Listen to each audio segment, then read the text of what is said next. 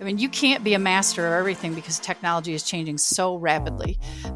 Every time every Friday or Monday, you get new implementation notes or new cliff notes for the software. You can't be an expert, but you have to be broad enough that you can at least go this deep, not a mile, but at least this deep to get people on a level playing field. So we aren't experts, but we do provide expertise. And if we don't know the answer, we certainly can call someone.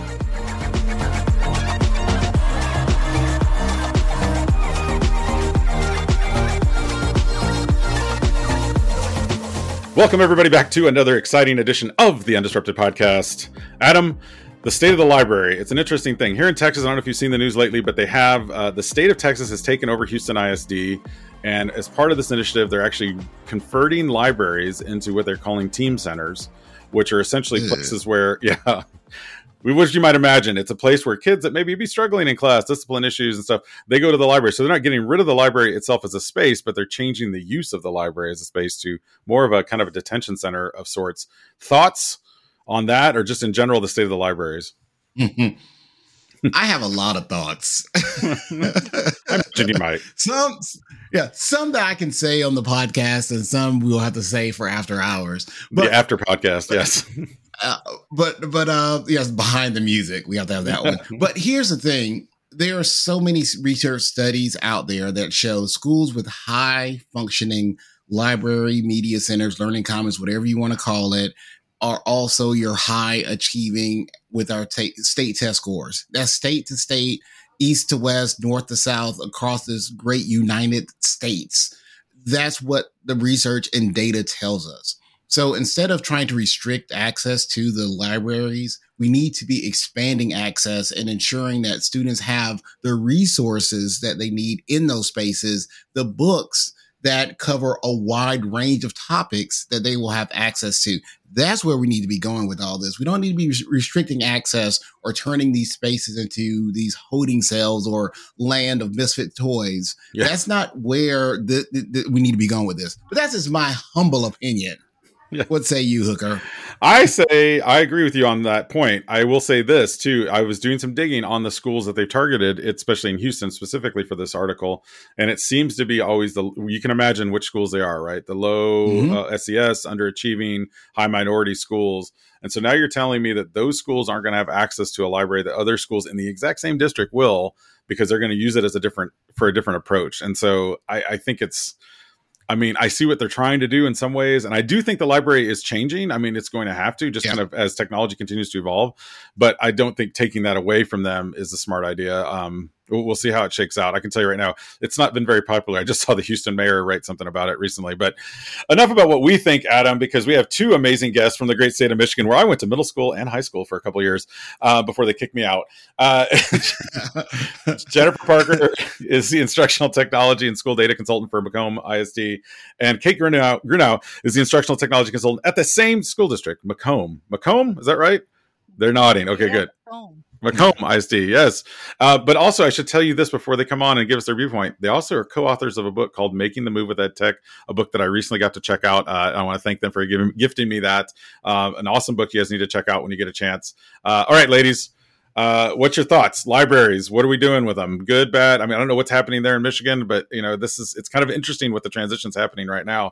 Jen, we'll take you first on this. Well, it's kind of funny. I was a library media specialist for 10 years, and it was I had a couple of examples of some struggles where they would bring in, rather than it being a learning zone at lunchtime, it was a detention zone. And you have to fight that because you want the kids to have this idea of it being a great place to go and be and participate. You don't want it to be where they send the bad kids. So I kind of pick up what you guys are sharing. And another thing that Kate and I have recently experienced, we've got this fabulous makerspace in our intermediate school district. And they just recently approached Kate and I about, hey, we want to make that a timeout room. Oh. I forgot about that. It's like, really? So bad. No. What part of no? Why would I give you my makerspace for a timeout room? we're still perplexed about that. So yeah, What would they I'll toss it to Kate. Yeah, what would they make? What would they make in that timeout room if they had a makerspace, Kate? I'm not sure. They wanted to turn it into like a calming room, which I have seen done before. Yeah, Like the counseling a blue office room, was talking yeah. about doing like the VR, AR headsets to calm kids. But the idea behind that was they wanted this this makerspace. Jen was there for the inception of it. Like it is a work of art. It was very thought out. There's a ton of money dumped into this space. So to just turn it into like the Zen space, it just seemed like a disservice. But back to the library conversation, thinking about the libraries in the schools that I've worked in, like what Adam said, like the research supports this idea that like where schools have libraries that are in working order, that those students perform better. But I think the sad reality of it is that many of these libraries are so outdated, the books and the resources that are in them. Like even for the ones that are functioning, like I'm not sure they're really being used the way the library is being intended for use, if that makes sense. Mm-hmm. So, And the budgets are shrinking. Yeah. They're shrinking the budgets, and they're not putting certified staff in there. So they're run by a clerk, and it's the first place to make cuts. Yeah. I'm definitely against though the detention center idea. I don't know, reading shouldn't be a punishment. The library shouldn't be a punishment. It should be something we're kind of like nurturing for enjoyment. And I think some of that has gotten lost over the years. I did ask definitely. I remember as a kid, that'd be one of the things I'd look forward to. When you had that time when you'd go to the library, get to pick out your books, and having someone in there to help you get the right fit book is so important. You mentioned having it properly staffed, and then the resources have to be there.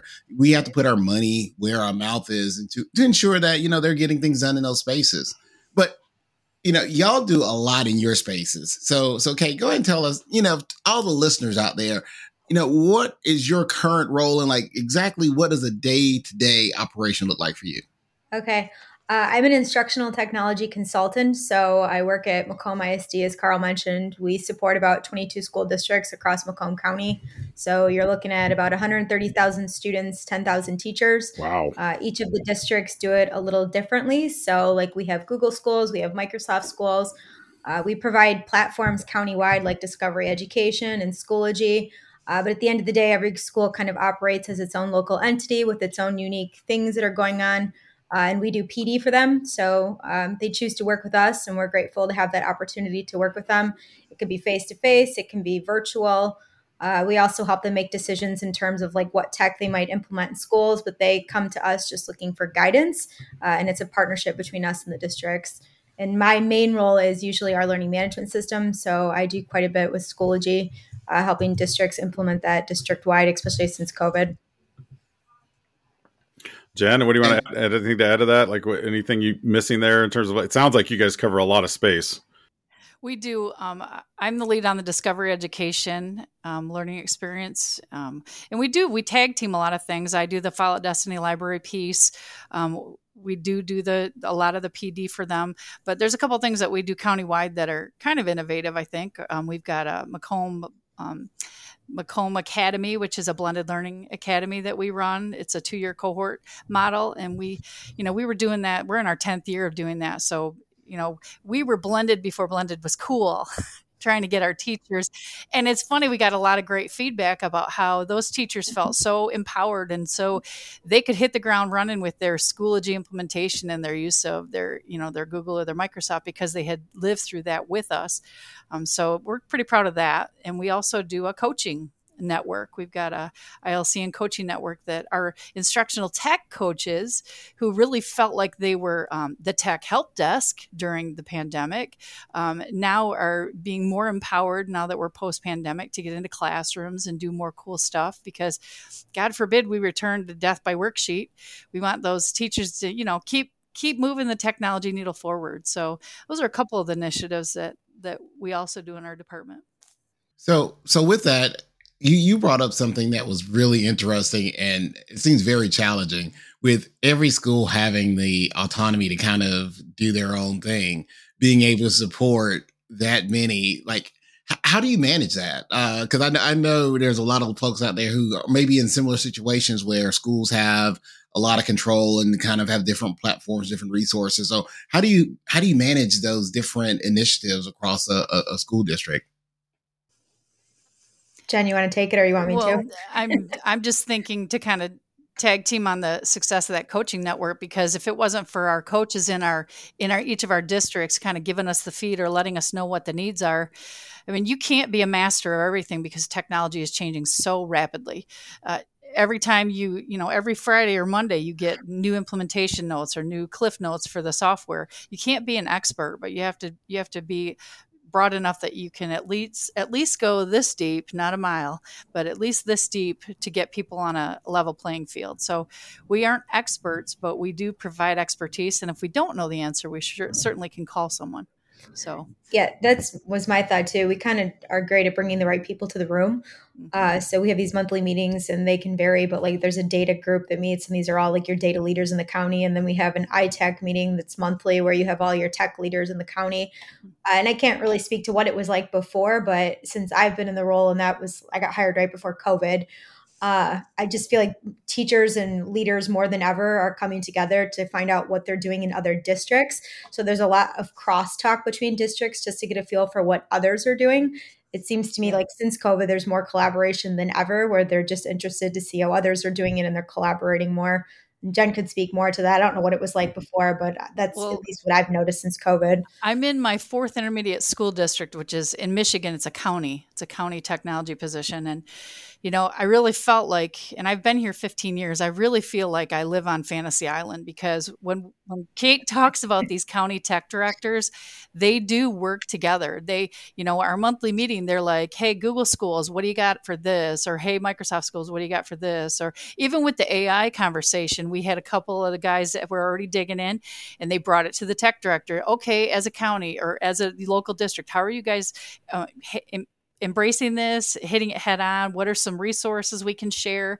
So it's that collaboration that I feel like I'm on Fantasy Island where they're supporting each other. And I know it's not like that everywhere else because I've seen what it is in places where, every unique district wants to have their own dog and pony show. But here, it's that collaboration piece that I think is pretty important, pretty great about Macomb. I got to say, Adam, that's the first Fantasy Island reference we've ever had on the show. So I'm kind of excited. Love that show. The plane, Mr. Rourke.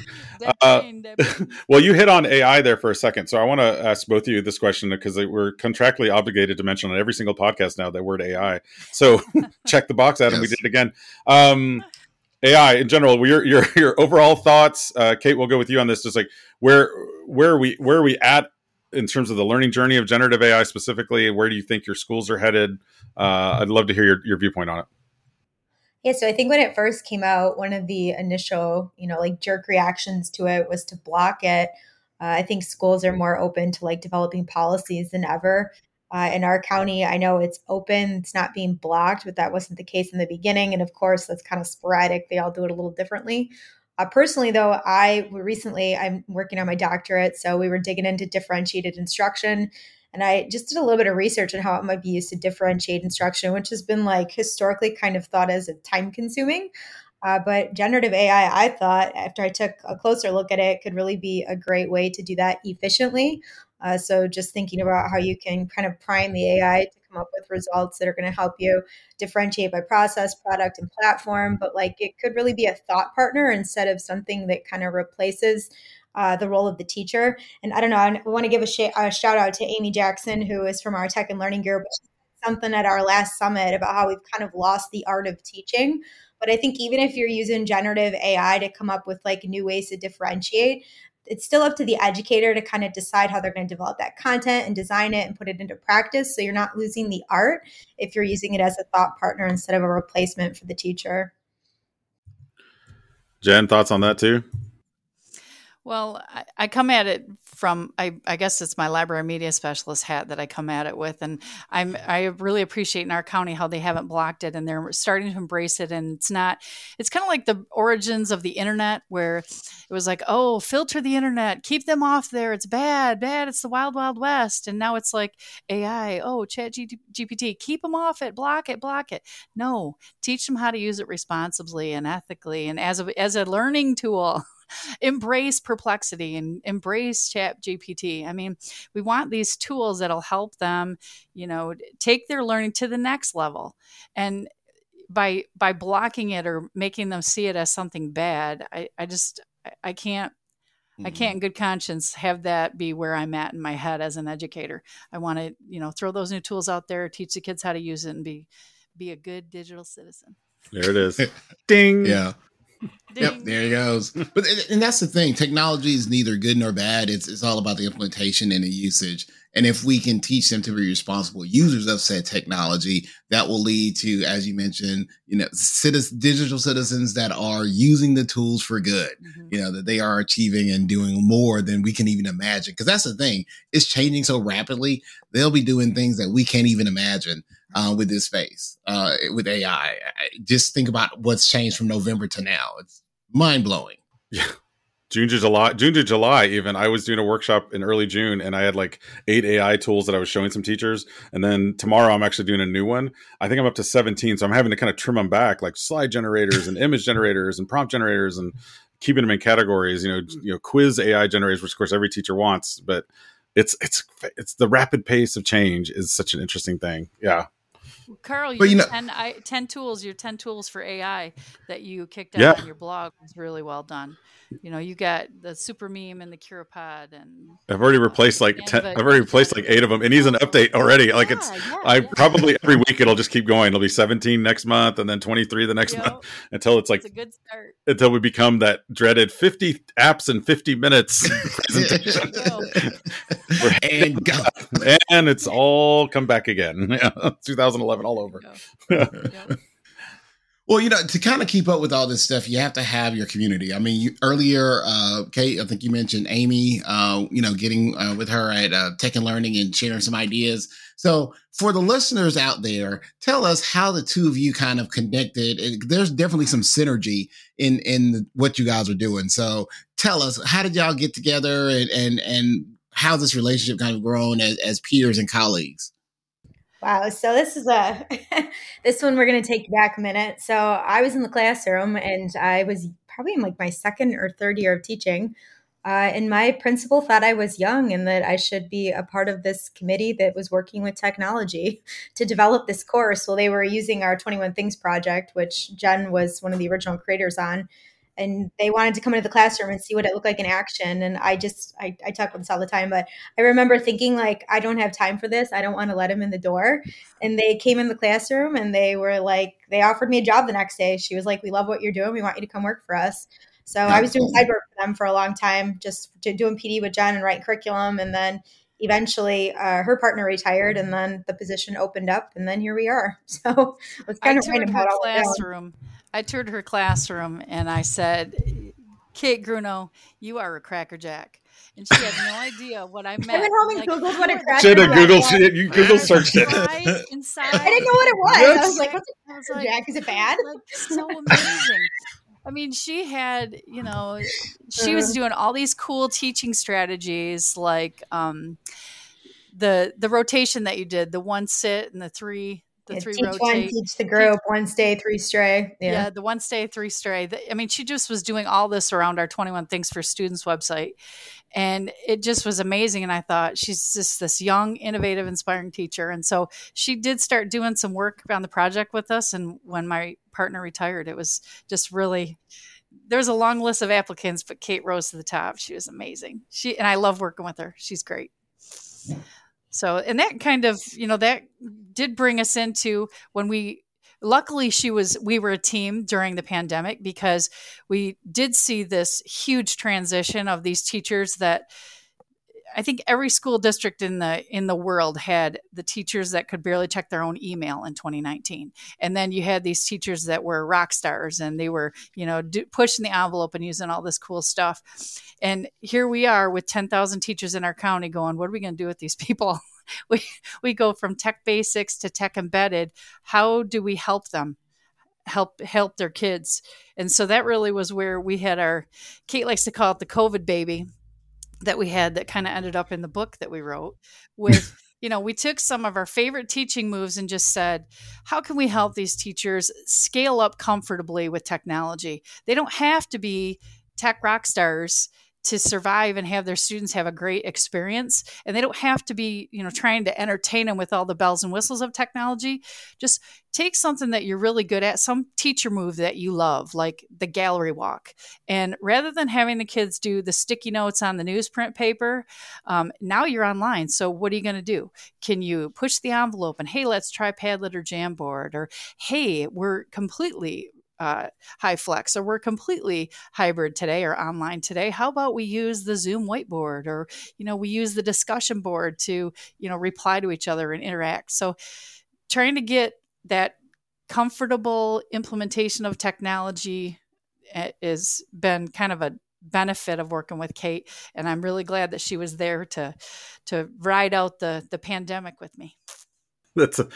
It's a lot of different things. There are a lot of moving parts for 10,000 teachers across that county, and to be able to collaborate and find, I think a successful team like you guys, you have to have strengths that you play off of each other. So I'll ask this follow-up question to each of you. Kate, I want you to tell me, what are Jen's strengths? And then Jen, I'm going to ask you, what are Kate's strengths? Like, what is the thing that, like, what is the part that she kind of fulfills that kind of helps make you guys a dynamic team? So Kate, go ahead, give us some praise here. Jen can work a room from day one. She can work a room. She can get them going. She can energize them. She's the host with the mostest. So yeah, definitely. And then also me having come from the classroom and her being in the position for so much longer, she is always considering the 30,000 foot view, thinking about the different moving pieces, like your, administrator component or your curriculum district leadership. For me, there was a shift. Like, I think I'm shifting more towards that 30,000 foot view now that I've been in the role for 3 years. But in the beginning, like, I just really didn't consider the other lenses. And she's really good at reminding me of those other audiences that we need to keep in mind when we're in a role like ours, working for so many districts. All right, Jen. Now, Kate. Well, I got to say, I'm going to say it again. She is an absolute crackerjack of a teacher. She could shoot out a million tech tools. She's not just about the tools, though. She's about the pedagogy. So watching her implement a strategy or make a move is really quite powerful. She is a go-to resource. When she came to Macomb, she knew Schoology, but now she's on the National Schoology, board.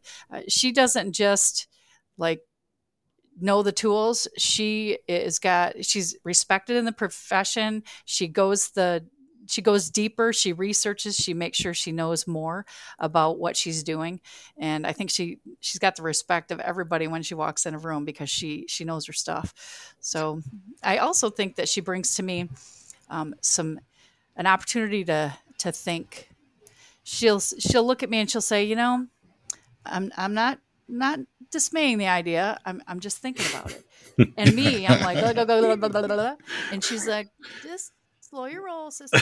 Okay, take just processing. She's like, I'm just processing.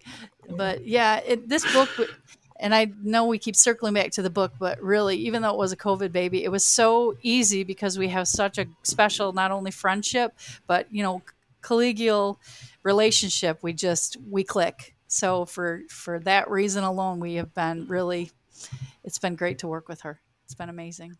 Dream team. I love working with her. Dream team. Go team. Yeah. Dream team. Yep. Go team. We like working with each other. Yeah, I liked how you're able to get that making move in that answer there. I saw what you did there. She's getting good. Every time. Plug it. That's right. So here's a final question that I'm gonna throw to both of y'all, and we love to ask all of our guests this one question. With everything that goes on day to day, and even as we're getting ready to start the new school year, what is something that you do to keep yourself undisrupted? Are we talking like finding our Zen personally? Or yeah, exactly. Yeah. As long as you don't say going to the media center as a stop room or timeout room, that's off limits. Or eating 6 boxes of Cracker Jacks. Yeah. I mean, I do enjoy a good bag of potato chips, but in my aging, I've really taken to running quite a bit. So I find my happy place running. It's was unexpected, but if I want to clear my mind, you'll find me hitting the pavement. Yep. Oh, I would, but those shin splints, I still haven't recovered from Here's a running track. Those shit splits. My back. My neck and my back. Me. And for me, my therapy is a little retail therapy. I get my guys walk in the retail. I love a good Goodwill store. I love a good Salvation Army. I just think it's cool to see unique things and artifacts that people have decided are no longer valuable to them. And I think that would look good in my huge wall of collections of junk. I actually, it's not that bad, but she has kidnapped me. Yeah, she has kidnapped me a time or two to hit up all of the Salvation Armies from like all across Michigan. Yeah, I just love it, and I don't usually walk out with anything anymore. But it's just fun to see. It's almost like a walk through time. Yeah. So So do you do that also when you travel to an event? So I know you're at Philly for ISTE. Did you do it in Philly? I hit 2. Yep, I hit 2.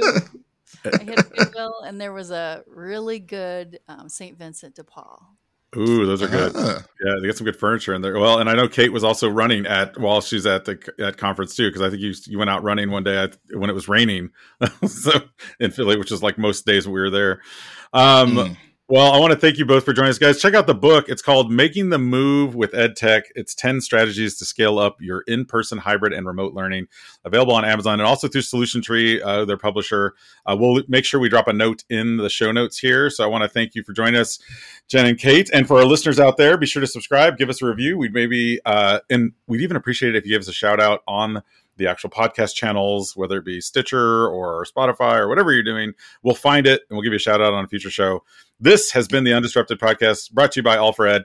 He's Adam, and you can follow him at AskAdam3 on X, not Twitter.